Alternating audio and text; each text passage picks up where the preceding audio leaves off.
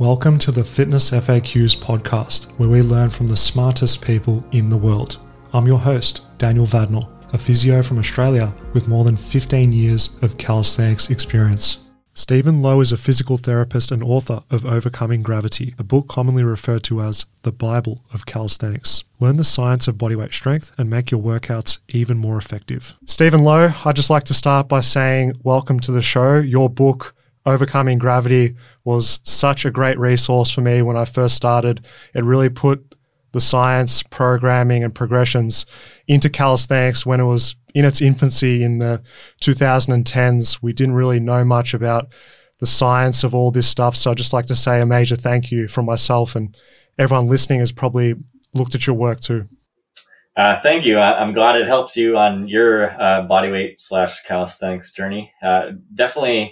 It was definitely a culmination of about 10, 15 years of prior research and experimentation on my part. And it was fun to do, and I wanted to help people. So I'm glad it has helped, tens of thousands of people. What are the basic principles of calisthenics you feel that everyone should understand? Yeah, so the basics, it all comes down to understanding like workout routines are aimed to, specifically improve your abilities in, one specific routine, but then also string them together to generate a positive, training effect in the long run. So you have one that leaves you a little bit more fit when you started, or a little bit more stronger, a little bit bigger with, your muscles. Then you string together another one, and that's how you make progress in the long run. Get that kind of incremental gains that add up to large effects. That's essentially that fitness versus fatigue model where over time you keep doing something and you're building fitness, but then through nature of your training, the fatigue can often mask that fitness. So that principle comes into play of understanding how to structure your workouts in the long term to make progress. Yeah, the dual factor theory, I initially encountered it on the Mad Cows GeoCity website. I don't know if you're familiar, back in the day, like 2001, maybe 2000.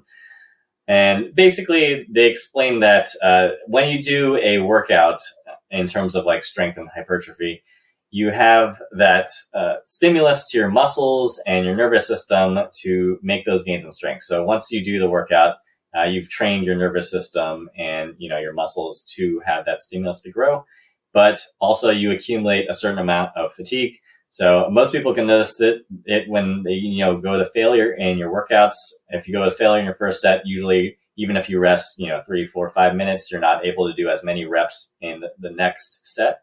And so that's an accumulation of usually either neurological fatigue, where your neurotransmitters are depleting over time, or muscular fatigue, where you're gaining the pump in your muscles and you're basically the production of ATP, the energy holding molecule in your cell is not.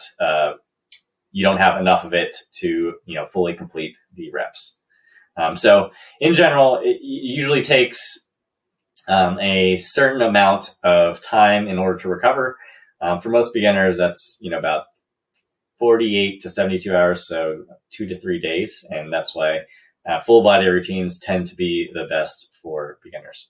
With all that being considered, how does that look in a workout itself? If we're looking to optimize from start, middle, end, what does a comprehensive bodyweight workout look like? Yeah, so there's a bunch of ways to do this. I tend to prefer full body workouts. And so if you're doing a full body workout, usually the best way to structure that is in terms of grouping muscles together. So like if you have your traditional, bro split of like, buys and back, tries and chest, legs, core, all those different things are hitting specific muscle groups. And I like to term them upper body push, upper body pull, legs, and core. Those are the four main elements to hit basically most of the muscle groups in your body. And obviously there are some like things you can isolate, like most of the leg stuff, like, squats, deadlifts, or like pistols or single leg squats don't necessarily like hit your calves. And so you can also add in a little bit of isolation work if you need to hit those areas. But those are the main four I tend to look at for most full body training. And in terms of the order of that structure within full body, any recommendations? That mainly depends on your specific goals. And, if you have your main goals as like the planche or say front lever, generally you'd want to put the exercise that you want to improve on the most first, generally because of that concept of fatigue. The first exercise in your routine, you'll usually be at like 100%, but then the next exercise might be at like 97, 98%, and so on down. You can also order things in terms of how fatiguing they are. So if you are adding like barbell training to your bodyweight workouts, like deadlifts pretty much hit all of the muscles in the whole body. And so if you're doing something like that, usually you want to put it towards the end, because if you put it towards the front and you fatigue all your muscles early on, then the quality of the rest of your exercises might not be as good. 100%. And knowing what your goals are is super important. The amount of times I've heard people say, I want to work on a planche, and then 80% of their workout is focused on tons of volume and intensity on other exercises, and they're completely drained with their resources for the goal they think they have. That's an issue. So just in addition to the exercise order, prioritizing your total work towards your goals and being very selective, very important. Yeah, extremely important there, especially when the fact that you want to aim towards, specific movements that hit your specific exercise, as well as like, if you had an isometric goal such as your planche or your front lever, then you'd want a specific exercise aims towards that, plus also potential dynamic or like full range of motion exercise as well. Now, moving on to, say, a mesocycle, a series of weeks within a workout program, what would be the major principles you'd be looking for to people to apply? Yeah, so a mesocycle, for those of you who don't know, is basically a string of several weeks in a row, usually going around 4 to 8 weeks, sometimes up to 12. In terms of, so a single week would be a microcycle, and stringing those microcycles together would be a mesocycle. And usually from week to week, you're aiming for consistent progress with the exercises you're working on. And so with those, you're looking more at progressing from workout to workout instead of, just the singular workout. So in terms of those, generally you want to have a plan for how you're going to progress your certain exercises. So for like barbell training, it's pretty easy. Generally try to slap more weight on the bars or use heavier dumbbells. With body weight, there is a lot of ways to do it. So, for example, you can increase the reps. So as you increase the reps of, like, say, pull-ups from 5 to 6 to 7 to 8, the exercise is getting less intense, but you are doing relatively more work. And as you're able to hit usually like 10, 15 reps, then you can go to another progression in, say, like pull-ups towards one rep chain. So like, for example, usually after pull-ups is something like, wide grip pull-ups where your arms are further out. That decreases the leverage of the exercise and makes it harder. And so you can go to a harder exercise. If you're able to do like 15 pull-ups and you go to wide grips, generally you'll have to go down to, the 5, 6, 7 rep range, maybe a bit less. And then as you build that up, you can go to another harder progression like archers or anything like that, and then eventually build up to the one arm chin up. Love it. Now, people that are listening to this enjoy the science, but also can tend to get quite overwhelmed with all the information on the internet. How simple is too simple? How complex is too complex with program design, exercise selection? What's your recommendations for the sweet spot of knowing enough and applying and just making progress? Yeah, so a little bit about what I talked before. In the first edition of Overcoming Gravity, I went over like all the different anatomical motions. So like flexion of the shoulder is moving it up forward, and then extension / hyper extension is moving it backwards. I went into those, and a lot of people got confused since they didn't necessarily have like an anatomical background or physiology knowledge. And so I did simplify it to what I stated before, which is like upper body push, upper body pull. And then from those categories, I also broke it into like horizontal and vertical pushing and pulling. And so that is, a general gross oversimplification, but it does work for the most part. There are some criticisms of it, but let me explain first. So, for example, horizontal push is like your traditional push-ups or planche exercise where your hands are, in front of your body and you're generally horizontal to the ground. Vertical pushing would be something like, you have your dips exercise where you're pushing down, or your handstand push-ups where you're pushing up. There has been some controversy over that. Some people like to start beginners with, the handstand push-up progression, where some like to start with the dips. As I explain it, generally, I like to start people with dips until they get to about level 4 or 5, 6 on the charts. Namely because most people who are into, bodyweight gymnastics or calisthenics also want to learn handstands. So if they're also practicing handstand as some sort of skill work, you're already getting some overhead strengthening in the shoulders for that.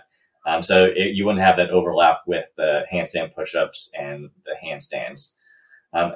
Also, for the pulling in particular, you have your vertical pulls like your pull-ups, and then also something like inverted pull-ups where you're hanging upside down and pulling up like that. Generally, inverted pull-ups are not necessarily a progression to anything except maybe like an inverted muscle up, which is, far down the road for most people. So most people just stick with pull-ups, working towards, say, one-arm chin-ups or weighted pull-ups, and then rowing, such as your inverted row progression towards maybe one-arm row or, front lever row. Understanding that is important for putting your workouts in a logical manner, because if you know those categories, as you go from beginner, intermediate to advanced, you're essentially just slotting a different progression into that aspect of your workout. Whereas if you didn't understand the difference between a horizontal row and a vertical push, you might be doing way more exercises than necessary for that particular category. But at the same time, there's no need for a person to know exactly what muscles are working, what are the fixators in the exercise, and all this other advanced anatomy lingo. So I just recommend people take it as far as they feel comfortable and interested with what they want to learn, and just focusing on the practical stuff, as you said, is what's going to give you the biggest return. Yeah, exactly. You don't necessarily need to, overcomplicate things. For the most part, for most people, there is a range of amount of sets that is like the most effective. So like if you look at beginner routines around the web, like barbells, such as like starting strength, strong lifts, gray skull, linear progression, all of them usually have some type of amount of sets per muscle group in like about the 3 to 6-ish rep range for beginners. And that's more than enough to allow them to progress for strength and hypertrophy. As you get more into like trained beginner or intermediate, that's when you see the rep ranges start to creep up, because as you train your body to get stronger and bigger, that you need more of a stimulus in order to make those adaptations to gain more strength and more hypertrophy. So as the work capacity goes up, you have that range go up from like the 3 to 6, maybe 4 to 6 to 4 to 8 for trained beginners, and like 6 to 10 for intermediates. And then it might not necessarily go up more than that for advanced and elite. You just might have to modulate the intensity and volume of the exercises specifically after that. So those ranges are good to think about in terms of understanding that, a beginner is not the same as somebody who's an intermediate or the same as like an advanced. So that's why, like, if you see, pro athletes doing, working out 6 times a week, 3-4 hours a day, that's not necessarily something you want to do as, like a beginner or intermediate. That's way too much. You'll probably injure yourself and get an overuse injury or something worse if you try to do the things that the pros are doing. you need to start with, the basics and build up your work capacity from there if you ever wanted to reach that level in the long run. How do we know when we should be doing more sets? Yeah, that is a tough question. Generally speaking, Renaissance Periodization has a great article on their site called The Landmarks of, I think, Hypertrophy. And basically in that, they go through the sets that are required to maintain your abilities. So like for beginner, you could probably even progress on like one set of push-ups 3 times a week. However, as you get more experienced, you might necessarily need to go to 2 to 3 sets to progress with your push-ups and so on. And so there's a maintenance level, a minimum effective volume where you start to improve on your exercises, then an optimal range, and then like the max range where you make improvements. And then past there, usually you're into potential overuse injury territory. So it's kind of like a bell curve if you think about it like that. The maintenance is where the bottom of the bell curve where you're not making any progress, but you're maintaining your abilities. Usually for strength, that's doing a workout maybe like 1 time a week for 1 to 2 sets for most people. But going from there to go into the minimum effective volume range, usually you add a couple more sets on that. So like if you're going, 2-3 times a week for 2 to 3 sets, that's usually enough to hit you in the minimum effective volume range where you're making progress. So you can see for beginner with the 3 to 6 set range, if you're like 1 time a week is maintenance, you're hitting like 2 to 3 to minimally improve. Maybe that 4 to 5, 6 range is the maximum improvement you would make. And then more than that, like 8, 9, 10 for a beginner might be starting to get towards less gains and more maximal recoverable volume. You're able to recover and still progress some, but you're flirting on the edge of going into overuse injury territory. So that's a great article to look at if you're interested in learning more about understanding. There's a specifically for hypertrophy, but it really applies to any other attribute like, in strength, endurance, cardiovascular endurance. All of them have a similar curve to them where if you're a beginner, intermediate, advanced, it's going to be a little bit different in each category. Well said. And I'd also include that using performance as a proxy is very helpful. Just say you've been doing a certain number of sets for a long time and you're plateauing. Adding some more sets may be that extra boost you need to gain some performance. Whereas if you've been adding set after set after set and your performance is declining, that might be leaning towards the fact that overtraining might be something that you're experiencing or overreaching at the least. Yeah, you're doing a little bit too much. So generally, like I mentioned, generally it's best to start with like less and try to find the point where you start improving, and then you can add more.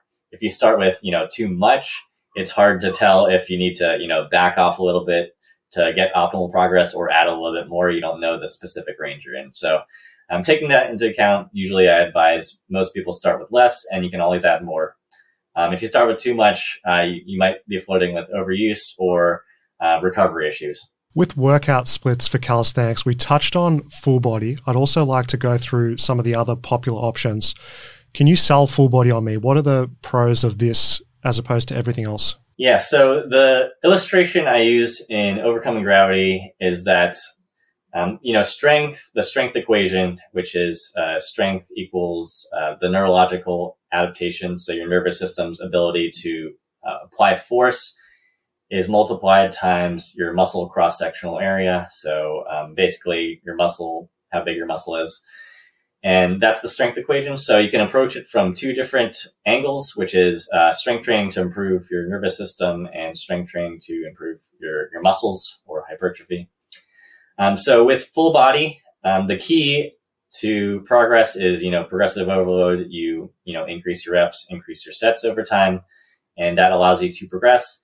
And you're aiming to progress with a specific exercise. So like if you jump around to a lot of different exercises, you might not necessarily progress as well because you have less chances to progress with that specific exercise. And if you spread yourself too thin, you're not getting enough practice with that movement to improve on it. So The reason why I like full body is because you're usually doing something like 3 times per week. And number wise, that is about, if you say there's about 50 weeks in a year, that is about 150 times practice with, push-ups or dips within a year. Whereas if you're doing like a 2-day split or even like a 1 day a week hitting your muscle groups with a bro split or, push-pull legs spread out, you may only be getting, 1 time a week with an exercise. So that's like 50 times practicing an exercise versus like 100 versus 150. You can tell who's generally going to make more progress. It's not linear like that. Usually it's some type of curve. So like maybe you'll have, 100% with the 1 times a week, but 2 times a week might be like 170, 180%, not a full 200. And then 3 times might be like, 220 to 250, not the, full 3 times improvement. So you kind of have a leveling off there. Another advantage of that full body is it's a lot more conducive for auto-regulation within a week. You don't always have to do it on the exact days every week. Worst case scenario, you could do 2 sessions back to back, or you could take an extra rest day in between because you've got, just say you're doing it 3 times a week. There's that freedom. Whereas if you were doing a push-pull legs, you've got to stick to that. If you miss one of those workouts, it's not like you can just replace it on the next day because you've missed that slot. Yeah, exactly. And you mentioned the rest days. That is also one of the huge benefits of full body. You have like dedicated rest days in between each of the workouts. And that's important because you want to recover the fatigue from the previous days, not only for allowing the muscles to heal and grow bigger, but also your nervous system to recover. And we didn't mention connective tissue, but like tendons, your joints, your ligaments, they also need to recover as well. And obviously, if you don't allow them time to recover, you can get tendonitis, tendinopathy, which can set your training back in the long run. How about people that feel full body is just a bit awkward to train? Because I can speak from personal experience.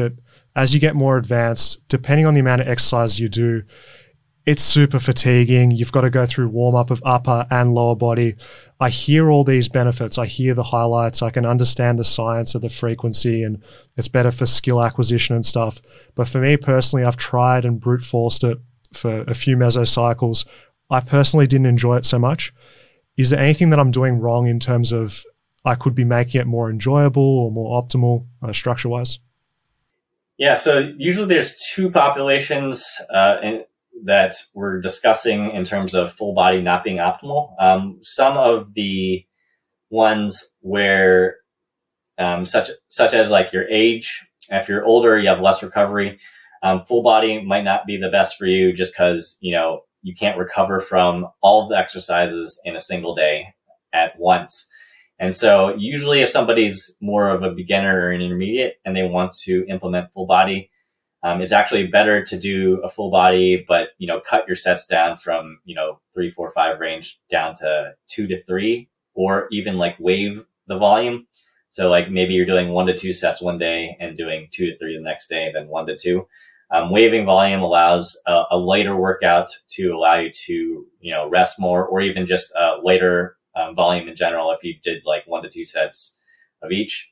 Generally, I do like that more than trying to split stuff out, because like if you're doing a push-pull split, which we haven't talked about yet, but if you're doing like pushing exercises one day, then pulling exercises, then pushing, then pulling all in a week, if you're doing like 3 sets for exercises there and you have 2 workouts, then you're getting, 6 total sets with an exercise in a week. It's actually better to spread it in terms of 3 times a week, but just do 2 sets, namely because as you work through those, first, second, third set, usually you get more fatigue through each of those sets. And so like if you can take those third sets and put them on a third workout day and have them as 1, 2, you're less fatigued for each of the sets. So you get better practice with the movement, with less fatigue, and it's more spread out. So you have more rest for that. So that would be one scenario. Like you're older, or maybe you're coming off an injury or something where full body can actually be reduced, not necessarily with like 3 to 5 sets for each exercise. You can reduce it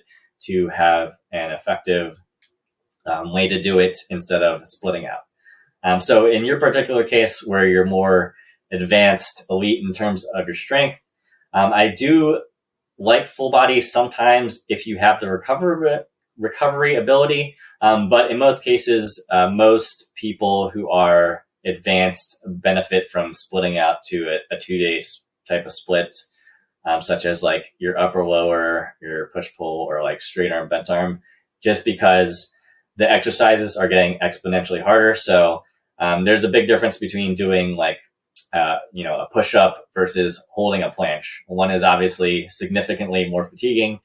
Similarly with like barbells, doing a 100-pound deadlift is way different than doing a 600-pound deadlift. And so like if you're getting a very high intensity on your body, you need that extra recovery. So that is why most Olympic lifting, powerlifting programs generally split things into upper lower. So like with most powerlifting, advanced concurrent or conjugate periodization, you usually have things split out in specific days for specific lifts. So like you'll have a deadlift day, a bench press day, a squat day, and maybe like an overhead press day. And you'll have exercises to supplement each of those things on each of those days. And you can kind of tell that, deadlift and squat are lower body exercises, and your, bench press and your overhead press are upper body exercises. And obviously you have some pull there. You're not just doing full pressing. But splitting the days into those splits allows you to accommodate to the fatigue that you're handling with the exercises. Your advice there was absolute gold. I had a small epiphany there with the full body structure, because when I reflect back on when I did try it, I was just brute forcing how I would normally do a push-pull legs with the amount of volume and intensity into each full body day. And granted, as you said, with the amount of fatigue and stuff, that's just not conducive. I really like that takeaway of having different days of intensity and volume within your full body sessions. Don't just treat them all as the same 3 times a week. That is fantastic for recoverability. And I also like the point you said before about just being really smart with your volume distribution throughout the week. That's a major takeaway for absolutely everyone, because we all know if we do too much in one workout, the downside, we get that junk volume. If we're doing 4 sets on a handful of exercises, we can't all honestly say that every single 4th set is high quality, good intensity. It just starts to diminish with what we can do. So what I've learned from you there is playing the long game and seeing each of your workouts important in the sense that they contribute throughout a mesocycle. So it's about having high quality work consistently each session.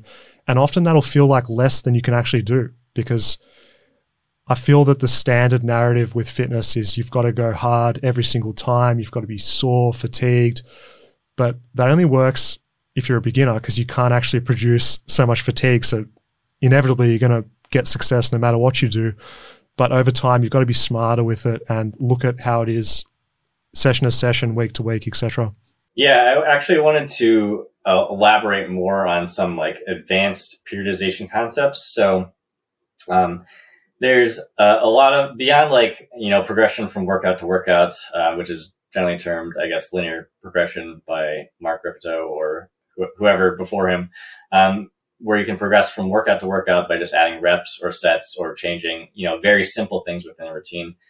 There's also a lot of different types of periodization. And so you have your traditional like Russian mesocycle would usually be something like a sequential linear program where you're aiming to do like a preparatory phase, then a hypertrophy, then a strength, then a power. And that allows you to, build up your strength over time and power to peak for a competition.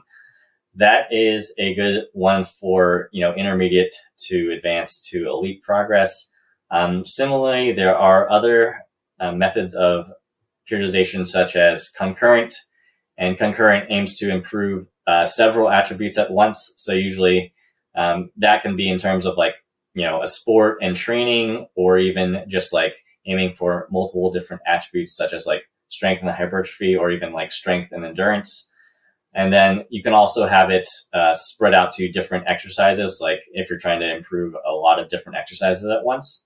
But the advanced concept I wanted to bring up basically off of that is, so there's an advanced version of concurrent training, which is emphasized concurrent. And basically what you do with that is you have an emphasis on a specific exercise. So, for example, if your main goal is the planche, then you can actually shift the amount of sets you're doing on planche to optimally progress. So, for example, if you're advanced and you're aiming for like 10 total sets in your workout, you can aim about like 6, 7, 8 of them towards planche specific work.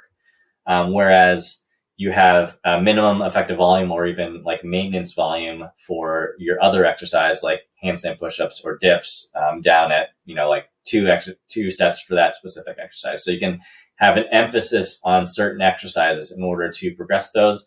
And maybe the other ones will progress slowly, but you're able to progress those certain exercises the best. And that also flows into the most advanced periodization concept, which is conjugate programming.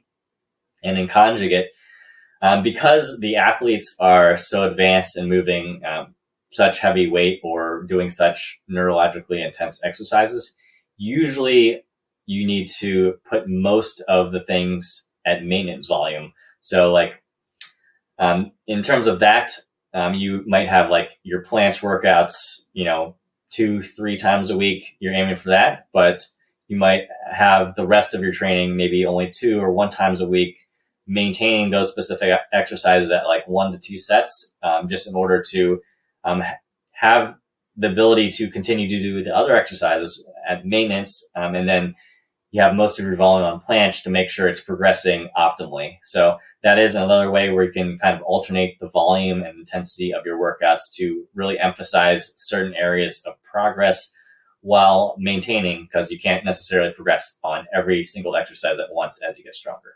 It seems as if periodization, when you put it simply, is about fatigue management, resource management, because we've discussed already, as you get more advanced, you're generating so much more stress from each of those sessions that you're doing and the accumulation of those sessions.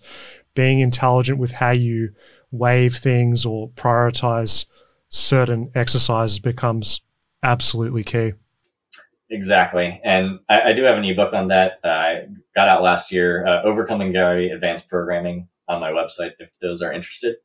About 100 pages on mostly the different ways to implement all the different types of periodization, and especially on the fatigue management aspect of understanding how to implement your workouts. People should check that out if they're more advanced and warrant some of those more specific strategies to overcome plateaus. What about just real basic, bare bones linear periodization? Can you talk us through what that looks like? Yeah, so most people, when they're beginning, they can just focus on adding the reps per set, like with your basic exercises or even regressions to those for your like push-ups, your dips, your pull-ups, and your rows. Mainly, you're able to progress from session to session. However, if you do kind of plateau, there are ways to get around that. You can aim to, add reps one at a time. So like if you're stuck at 3 sets of 5, you can go 1 set, you aim for 6 reps, and then the next one you aim for 2 sets of 6 reps, and then finally you build up the last set to 6 reps. You can add more sets. That usually provides an extra set there to allow you to get a little bit more stimulus to progress. There's ways you can change the tempo. So like if you do a longer eccentric phase and you do similar reps, you're actually doing more work because there's more time under tension. That is, in particularly longer eccentrics, is typically good for hypertrophy as well, since muscle damage is one of the mechanisms of hypertrophy. There's also ways to kind of modify things to get towards like the next progression. And so some ways to do that are making the current exercise easier or harder. So you could add like a weighted vest or ankle weights. Those are easy ways to make an exercise harder if you can't go to the next exercise. There are ways to make the next progression easier, such as using bands or pulleys. Those can easily make the next progression easier, so you're able to do more reps and get into that, and then you can remove the pulley or band, decrease those over time. Those are really common ways to do things. There's also things like using eccentrics if you can't do the next progression. It's common for pull-ups for people that, jump up and then slowly lower. That is one way to build up from the muscle lowering to getting the isometric to getting the concentric full ability to do the pull-up. Other ways are to hybridize sets. And what that means is if you can only do one or two of the next progression, say wide grip pull-ups, you would do 1 to 2 wide grip pull-ups, and then you would do, 3, 4 pull-ups after that to get the harder exercise stimulus, but also enough volume with the previous progression in order to have a stimulus to adapt to get stronger and bigger. So, as you progress with that, you'd be able to get to 2 to 3 wide grips, then 3 to 4, and then you can eventually eliminate the previous progression. So there's a lot of ways. I generally think of it in terms of intra workout progressions. So those are intra exercise progressions. Those are ones where you add reps and sets of a progression. And then the inter exercise progressions are where you start to try to bridge from the easier progression to the next harder progression. Why do we need those two different forms of progression? Mainly because, intra exercise progression where you're increasing the reps, fairly straightforward, similar to, just having, benching, say, 100 pounds and, getting more reps with that. Obviously, you're getting stronger there because you're being able to do more reps. However, there is generally a big jump in difficulty between bodyweight exercises, say the tuck planche to advanced tuck to, straddle and then full planche. Obviously, you can kind of make some intermediates there if your tuck is a full tuck like this, and then you move your legs out just a little bit, and then a little bit more, and then a little bit more. You can kind of get a progression there, but it's also harder to track unless you're, very good with videoing yourself, and then also very body aware where, I need to exactly move out my legs, 10 centimeters or another extra centimeter here.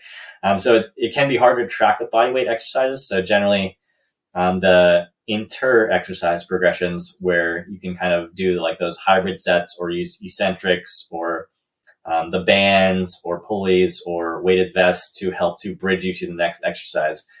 Those are much easier ways to do it than changing the body position, centimeter by centimeter, where it's, really hard to track. Now, you've listed a handful of helpful progressions there. Surely we don't have to do them all at once, right? These are all just tools in the toolbox. Yes. All tools, generally you try to use one at a time. And, the reasons for that is you don't want to be overcomplicated, and you also don't want to necessarily throw too much in a routine that you have to keep track of. So yes. You can use different exercise progressions for different exercises. You can use a weighted vest for dips or a dip belt to improve your weighted dips. But you might want to use a band for your front levers. So you can use different implements here and there for different exercises. But you would generally only do one thing at a time. You wouldn't use a band with a weighted vest, or you wouldn't try to change the shape and use a band. Yeah. This episode is sponsored by Fitness FAQs. Become a bodyweight beast with our Calisthenics workouts. Use the coupon code podcast10 at checkout to save 10% off when shopping at fitnessfaqs.com. Don't miss this discount. Start training smarter and enjoy the gains. And sticking with this for a mesocycle, you don't do it for one workout and say, oh, this feels awkward, it doesn't work for me. You've got to stick to it for that 4-6 weeks and then reassess if it's actually made progress or had any meaningful impact. Yeah, exactly. You want to make sure you're giving enough time to progress with an exercise. It's common to, as you get, to the intermediate and advanced range, to not even feel like you're progressing from week to week sometimes. And so, and also because you're accumulating fatigue, you might not necessarily know that you're fatigued. You may be making progress, but the fatigue is just masking it. And only when you deload at the end of, 4, 5, 6 weeks, that's when all the fatigue will go away and then your new fitness will mask itself. So like one of the examples I used in overcoming gravity advanced programming is like you may, over the course of a mesocycle, your fitness might improve where you're able to add 2 to 3 reps or, 5 to 10 pounds on an exercise. But if you're under recovered such that you're losing 5 to 10 pounds or 2 to 3 reps of the exercise just because, you might not necessarily be able to tell that you're under recovered. And then once you rest and allow that fatigue to dissipate, you'll be able to see those gains pop up after that.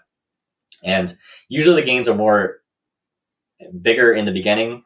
Basically, beginners over a mesocycle might be able to, add 20, 25, 30 pounds to their squat or like their weighted dip over, 8 to 12 weeks. But intermediates generally won't get those as big gains. If you're able to do that 20, 25 pounds over, like 3 months, that's 100 pounds per year. If you're able to do that for 10 years, you're a world record lifter there. So as the gains start to decrease as you go up over time, because it's kind of logarithmic, you need to understand that, fatigue might accumulate more over time just because you're doing harder exercises, but the gains are less. So you have less of a buffer between your gains, which may be high at the beginning, but the fatigue is lower. As you get to intermediate, your gains are going to be less and less, but your fatigue might be higher and higher and higher. So the gains might be more masked over time, especially as you progress. And managing those expectations is key because you can't expect to have the same magnitude as you did when you're a beginner or you introduce exercise that you've never trained before. So just having that maturity to be able to understand the time course trajectory of progress based on your level of advancement saves people so much mental anguish and potential injury because they can look at their mesocycle and know what's going to happen at the start, middle, and end, and then understand that a deload is an absolute non-negotiable as you get more advanced to mask, to actually regenerate, display your fitness, and allow you to supercompensate and avoid injuries, which I feel is one of the biggest pitfalls of not realizing your potential, experiencing an injury. Yeah, definitely. And, even if you're a person who likes to do it themselves, learn, track everything, it's always a good idea to, read and learn more to understand, because there's definitely a lot of people more smarter than me, more advanced in certain areas. So even I can learn from other people. And if you want, like a coach, if you can pick up a coach here and there to look at your programs to help you, tinker with things to help you progress again, that is always a good route as well. So, always seek to learn more. But if you've tried a lot and you can't figure it out, usually hitting up somebody more experienced is really helpful. Even as a starting point before making the investment is just chatting within the calisthenics community. All these helpful forums on the internet, such as Reddit, you can discuss with people who have been there, done that, or even if you're in a park or something like that, just feel free to have a chat to people. You never know what they can offer or what type of perspective. Even if they're not book smart, they might have been doing this for 5 years and they might understand certain things that the science hasn't had time to understand in terms of the maybe intricacies of training design for what we do. Yeah, exactly. You can usually learn something from everybody, even if they're less experienced as well. Like even you helping teach a more beginner type person, if you're intermediate, will help you understand the concepts better and allow you to progress in your own training or modify those better understanding to your own training. So there's something to learn from everybody. Those who are in it longer than you, those who are in it shorter than you, you just have to look for those opportunities. So with respect to calisthenics, how many goals do you recommend working on at one time? Generally speaking, if you're doing a full body or split, generally about 1 to 2 at once is optimal. For beginners, if you're doing a full body and you're getting, two push exercises like push-ups and dips. Generally, two goals at the most are applicable for that. And so like you could have your push-ups working towards, pseudo planche push-ups and planche over the time, and, your dips working towards a dip progression, or eventually transitioning into like handstand push-ups or muscle ups. And so, yeah, 1 to 2 is basically good for most people. If you're an intermediate or advanced and you have the higher work capacity, like doing up to 10 sets, you can sometimes get away with 3 with, 3 sets of exercises with 3 sets, which is 9, which is under your 10 set volume limit. And so you can occasionally go to 3, but generally 1 to 2 is best for most people. It allows you to also focus in on those specific goals. And sorry about that. That's per like pushing, per pulling, per legs, and per core or skills as well. Why do you feel most people don't do that? They see calisthenics and they do all of the exercises at once. I think they just don't know. They don't know that spreading themselves really thin is basically going to make them progress slower. As we talked about with like the full body and, you get practice exercises 3 times a week, much like, bro splits in bodybuilding where you're hitting, your chest and tries or your push muscles, 1 time a week. They don't know that, that's generally probably not optimal for strength and hypertrophy progress. And so, as you educate people, they have that light bulb moment where, the more frequency with an exercise, you can progressive overload it more, you can get towards your goals faster. So you have to have that focus where, you're not doing too few goals, but, you're not doing too many. You want to be in that sweet spot, kind of like the bell curve. And it's not as if that effort isn't going to serve you well in the future. By doing 1 to 2 vertical pushes, 1 to 2 vertical pulls, 1 to 2 vertical horizontal rows, 1 to 2 horizontal pushes, then by progressing within that domain, then you can substitute other exercises later on within that category. And of course, there'll be the initial learning curve of skill acquisition, CNS strength, etc. The fact that you've worked on those global muscle groups beforehand, those global movement patterns, especially in a closed kinetic chain bodyweight fashion, it's going to transfer over. So if anything, it's the smartest way to go about it because you'll see progress and you can transfer said progress onto something else later on and have your cake and eat it too, so to speak. Yeah, that's the one good thing about bodyweight training. There are exercises that have like a huge amount of transference to other ones. One arm chin up progression is one of those. Also helps with like the muscle strength for back lever, front lever, and so on. Same with the pseudo planche push-ups. If you wanted to work 1 arm pull-up, you could just work towards like the planche push-up progression over time. And generally, most people will be able to do a 1 arm push-up without even training for it. Yeah, exactly. Why is distraction such a thing? I think people just think working everything at once just gets them to their goals faster. And, when you think about it, it just doesn't. Or they have exercise ADHD where like they just want to do tons of different exercises because it's less boring. Obviously, there are ways to make things less boring, such as, doing a 2-day split instead of full body. Full body can be very boring for a lot of people, even though it may give the best progress in most circumstances. So like if you do a 2-day split, you definitely have some more variety and you're still able to progress effectively.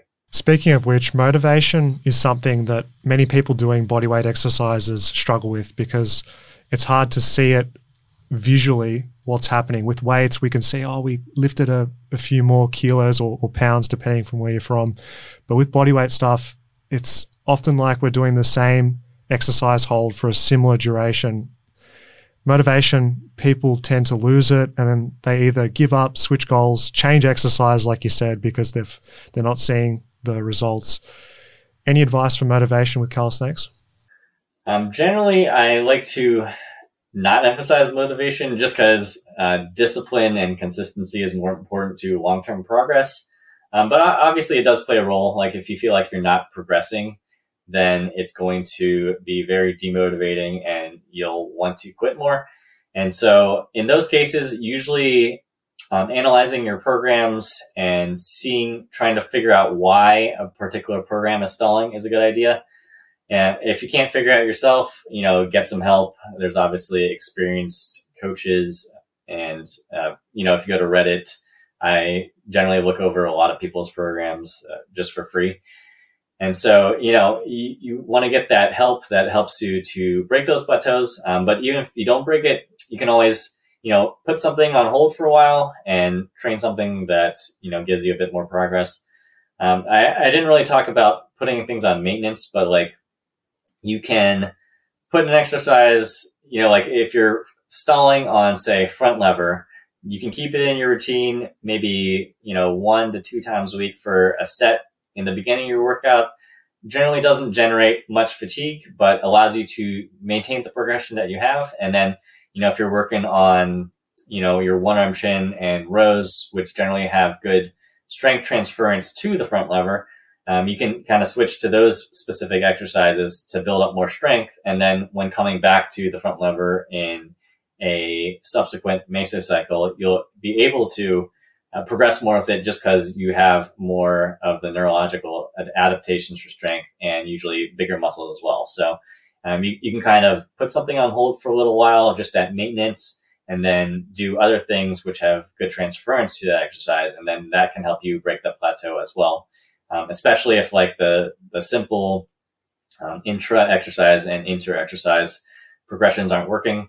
Alternatively, you can always go towards different periodization methods, like I mentioned before, as those will generally help to break plateaus as well. Similarly, eccentrics I like to use to break plateaus. Lots of different ways to do it, even changing up the exercise from a hold to a harder variation of the hold with weighted vest, or an easier variation of the next progression with a pulley or band will also work. So you can switch to this, stay with the same progression, but just modify the way that you're progressing with it. Could you explain the concept of leverage as it relates to bodyweight exercises and intensity? Yeah, so leverage is a basic concept in physics where you have a certain amount, the center mass of an object is a certain distance from a fulcrum or point at which there's an angle. So the traditional example is a seesaw. If you have a heavier weight on one side than the other, it's going to go one way. So in terms of body weight exercises, the shoulder is our fulcrum for the vast, pretty much every exercise. And so if you're doing, say, the planche, where you're moving through different progressions, a tuck where your body is in, your center mass is, about here. But then as you go to advanced tuck, it moves further away from the shoulders, which would be right here. And then, a straddle, it moves further down. And then a straight body, it moves further away. So in physics, obviously moving the center mass away from the fulcrum point is torque, which is force times distance.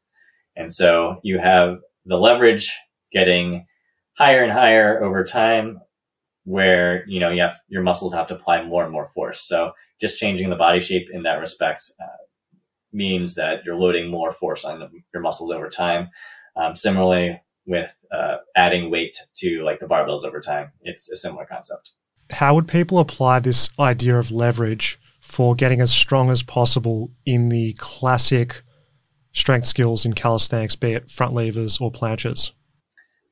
Yeah, so just working towards the progressions over time and working on the exercises that have the most transference, like we were talking about. So working through the progressions, you're making the exercises harder over time with the tuck, advanced tuck, straddle, one leg out, and then full planche. And then also working exercises that through full range of motion, which are going to be building strength through the full range, usually also hitting that specific angle. So if you're doing pseudo planche push-ups where your hands, instead of push-ups where your hands are underneath your chest, if you're moving your hands further and further down, it is basically mimicking the planche hold more specifically over time. And since the angle of the shoulder is moving down as well, it's closing down right here, like the planche, you're also getting work with that specific movement, especially at the top of the motion if you're leaning very far over. How about with times to hold exercises when we apply that progression of leverages, as in choosing how long should we be holding a certain posture before moving on to the next one? Any recommended ranges of hold times? Yeah, so in both editions of Overcoming Gravity, I tried to create the Prilipin tables. So the Prilipin chart was initially conceptualized by the Rush. I think he's Russian, but Prilipin he was probably his last, is Russian if it's strength training. Yeah, yeah. Prilipin was his last name, and basically he made a table for the Olympic lifts where doing a certain amount of reps at a specific amount of intensity would produce an adaptation to improve your strength and power. And so similarly with the hold times in isometric exercises, I realized that some of the most common methods at the time were like the 50% method for a minute. So basically that for bodyweight isometric holds like planche, say it's 60 total seconds under tension. And so like if you could only do a 5-second hold, you would have to do, 5 times 12, which is 12 sets of 5 seconds, which is basically a cumbersome amount of sets to do for with 3 to 5 minutes rest in between. It's a long workout. Basically it's more than an hour of just doing like tuck planche sets.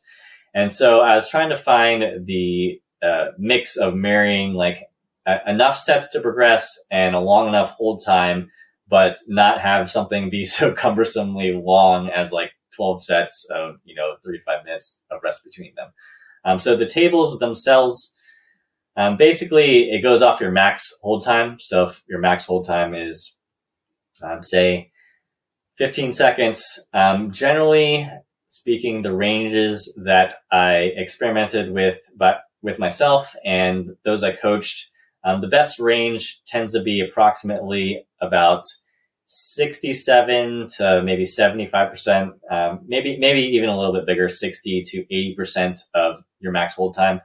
So if it was like 67%, it would be 10-second hold, whereas if it was closer to 75 or 80%, it would be like 11 to 12-second hold. And then instead of doing, probably 5, 6, 7 sets there, like you would for the 50% of 60 seconds range. Traditionally, you would only have to do like about 4, maybe 5 sets at most. So in a range where you can definitely do it in a workout, but it's not extremely cumbersome and you're getting an adaptation to improve on that isometric hold. Because this comes back to the principle with bodyweight exercise. We can't measure our 1 rep max specifically all the time. So having to work backwards from a intensity range, be it reps or isometric holds, really helps us to understand within a normal training session where we're at with our intensity. And as I said at the start of our conversation, this was the biggest light bulb moment for me and really guided my training for many years with understanding how long to hold an exercise for, how many sets to do, what amount of eccentric should I do, and what does that reflect in the intensity that we'd expect with traditional weightlifting. If people just leave with one thing today, it's checking out those Prilipin's charts and using that as a reference for your training. Yeah, those are some good ones. I actually modified the eccentric prescription in Overcome Gravity, the 2nd edition. I moved to like cluster reps of eccentrics. So what that means is, say you're doing 3 sets of 3 reps. For eccentrics, generally speaking, since you're not necessarily, cut out for a sec. Since you're not necessarily, doing a full repetition, your eccentric is basically based on how long you're lowering through the exercise. So like a pull-up, you're starting at the top and then lowering through it. Basically, you would use anywhere from about 3 to 10 seconds lowering. Any more or any less might not produce as good of an adaptive response, just because, below 2 seconds, you probably need to do in tons of sets to make up the volume, but above 10 seconds, gets more into endurance. What clusters with those mean is if you're doing 3 sets of 3 reps of, say, 5-second lowering, you would lower for 5 seconds, then jump back up, lower for 5 seconds, then jump back up, then lower for 5 seconds. That's your 3 reps. And then you rest for your traditional 3 minutes or so, and then you jump into your next set. So clustering those repetitions basically mimics the time under tension that you would have had for, isometric holds, or the amount of time the reps for push-ups takes or pull-ups would take. So with the isometrics, you recommend working within that 67 to 80-ish% range. What would that reflect hold time wise per set, and how many set? So it depends on your max hold time. So if your max hold time was, 3 seconds, you would do a 2-second hold. But that also gets cumbersome because with strength training, if you're doing 1 or 2 or 3 rep max, you still would have to do 6, 7, 8 sets to get a stimulus for adaptation to improve your strength. And so I tend to making most of my clients and athletes stay in about the 7 to 8 to 15 to 16 second range. I think that range, at least anecdotally, provides the best benefit for those who are looking to improve. And, if your ability to hold a tuck planche is only 5 seconds, you can use one of those methods like bands or pulleys to make it slightly easier, so you can get into that 8 to 15, 16 second range, and then decrease the band usage over time until you're able to just hold it by yourself.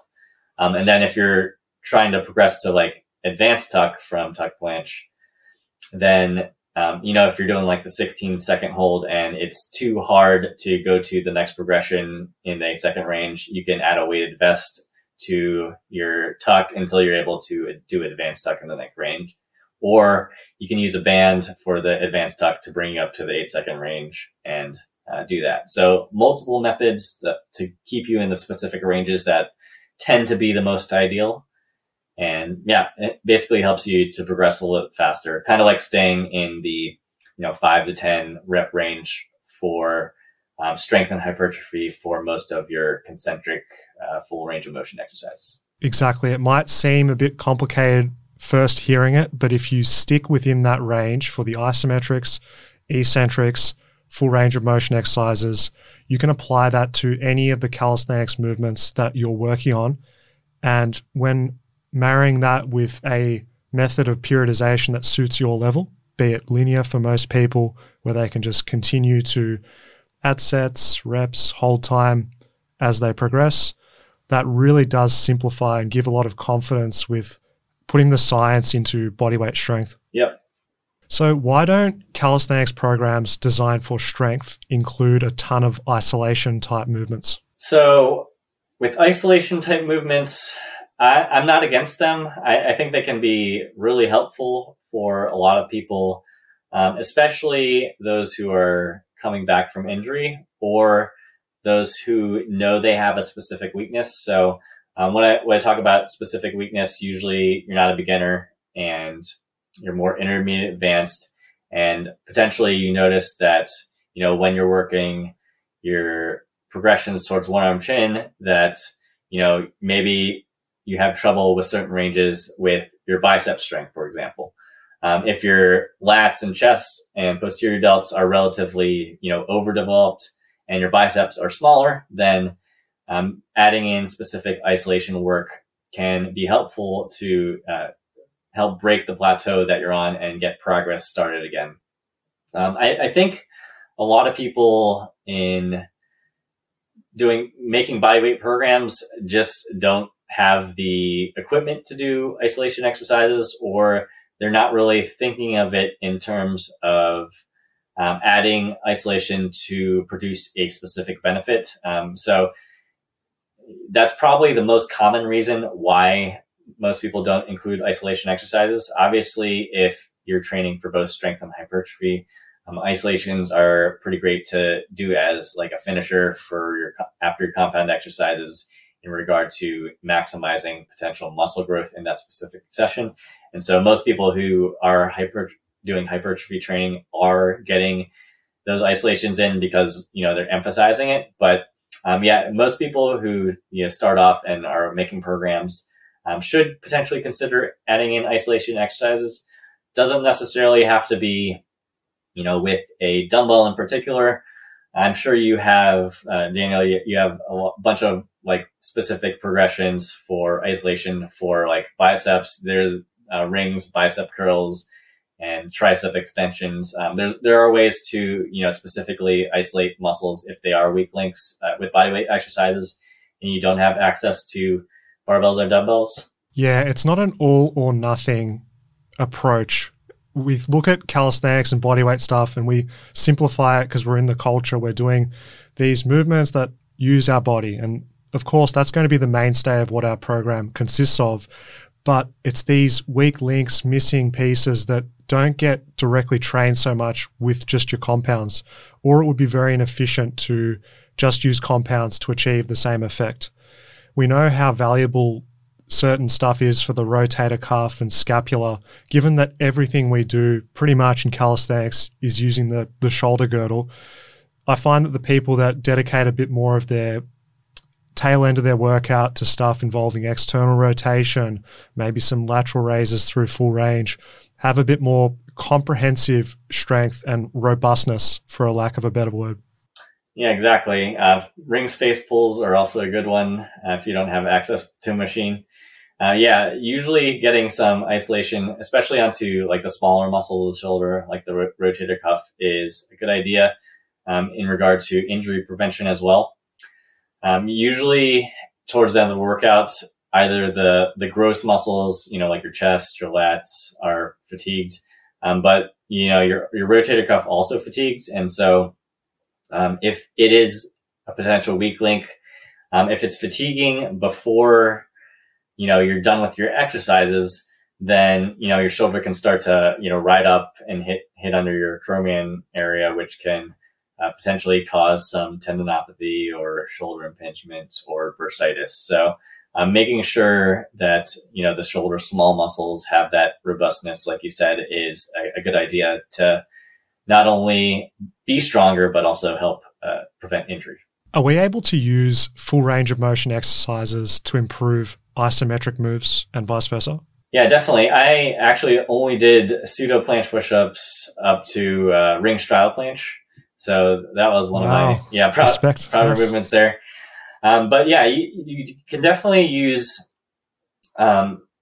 your movements to work towards your isometrics. In particular, like with pseudo planche push-ups, where your body you're starting in like almost a planche position. I like elevating. I don't like my feet on the ground for that. I like elevating the feet exactly to shoulder height. So the top of the movement is exactly the planche lean that you're working.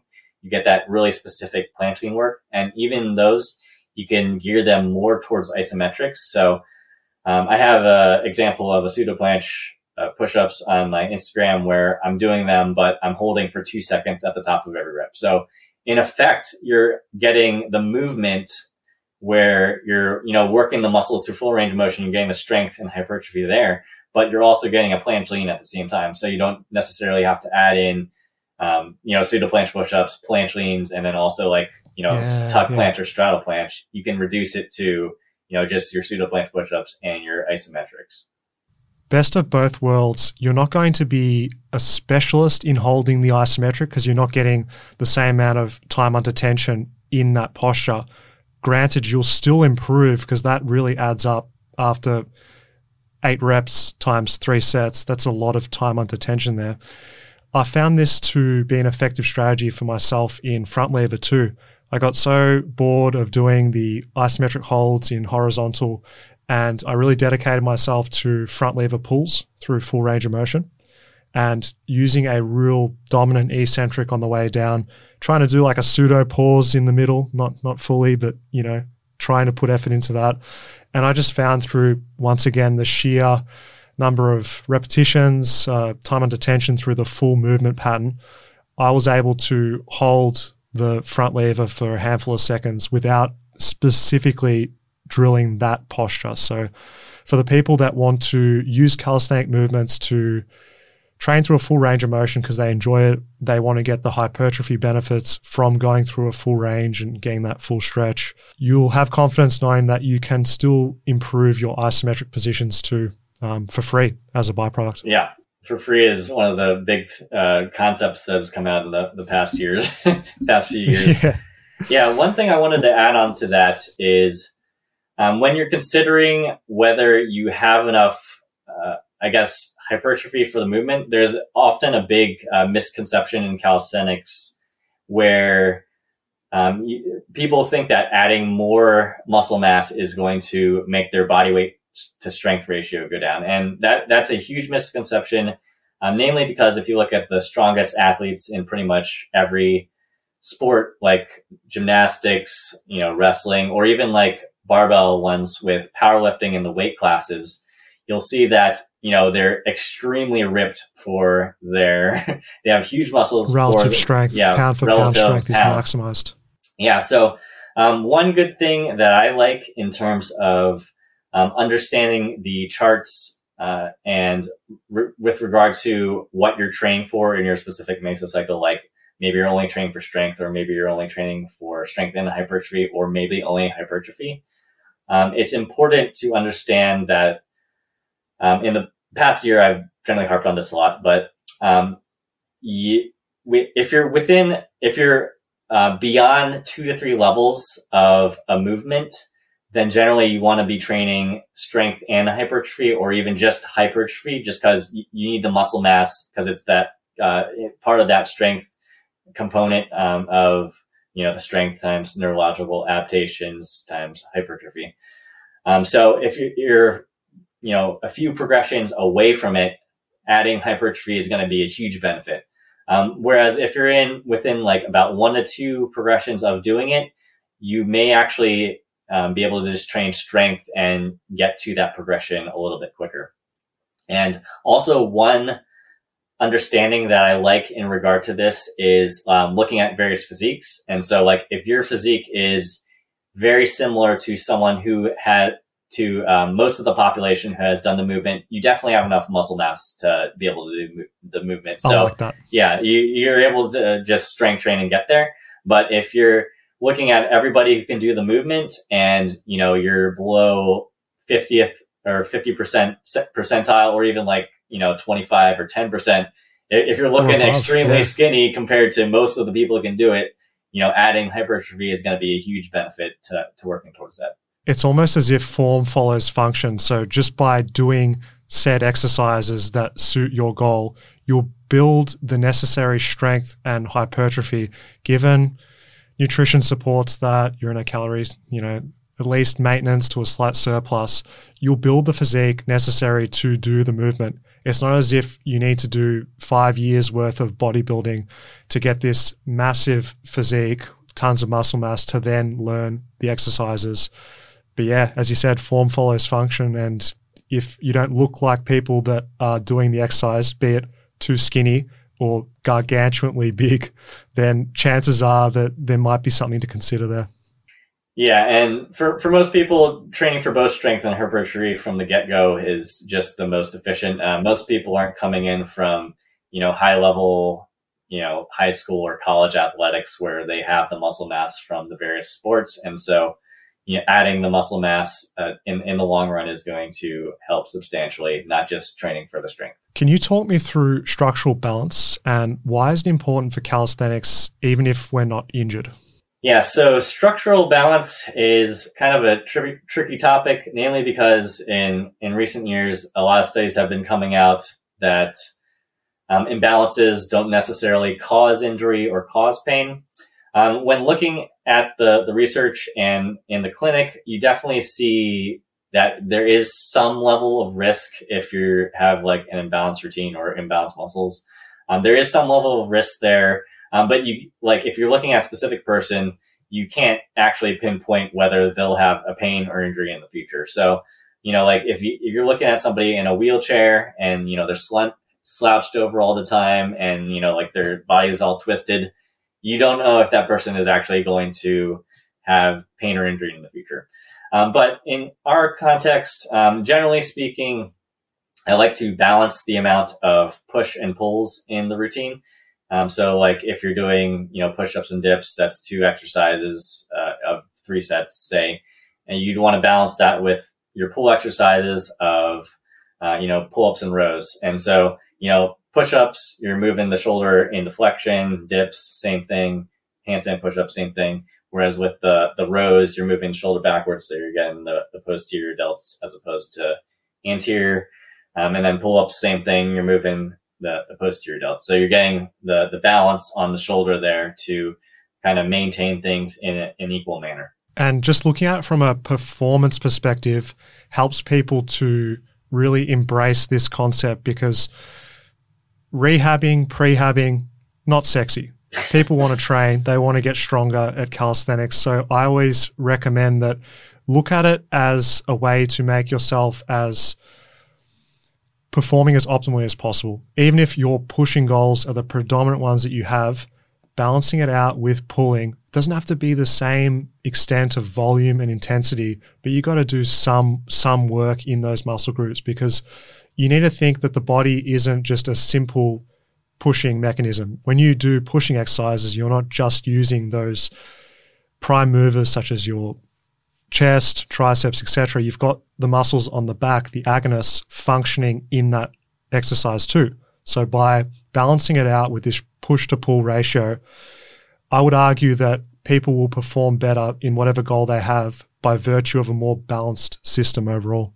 Yeah, I'd actually say it is definite. So if you take your one-arm chin, for example, if you're doing your one-arm chin, a lot of people's tricep will actually get sore when doing it for the first time if they haven't developed enough pushing. And that's because the long head of the tricep connects to the scapula. So it's being used as a stabilizer during the movement. So if you don't have enough tricep strength there or tricep mass to stabilize yourself when coming through the one-arm chin, then you'll have to build that up over time, and it's going to delay your progress with the one-arm chin.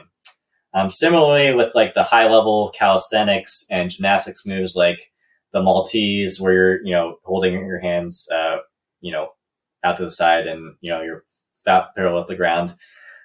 You're actually using a lot of push and pull muscles at the same time. You're hitting your anterior delts, your chest, but also your lats are on very high tension. There's a lot of strain through your back to maintain your total body tension over that. And so building up the push and pull over time is actually going to positively affect the high level skills if you're working towards them. Stephen, where can people find out more about your work? Yeah, so I'm on my website at stephenlow.org. Stephen Low as in STVENLOW.org.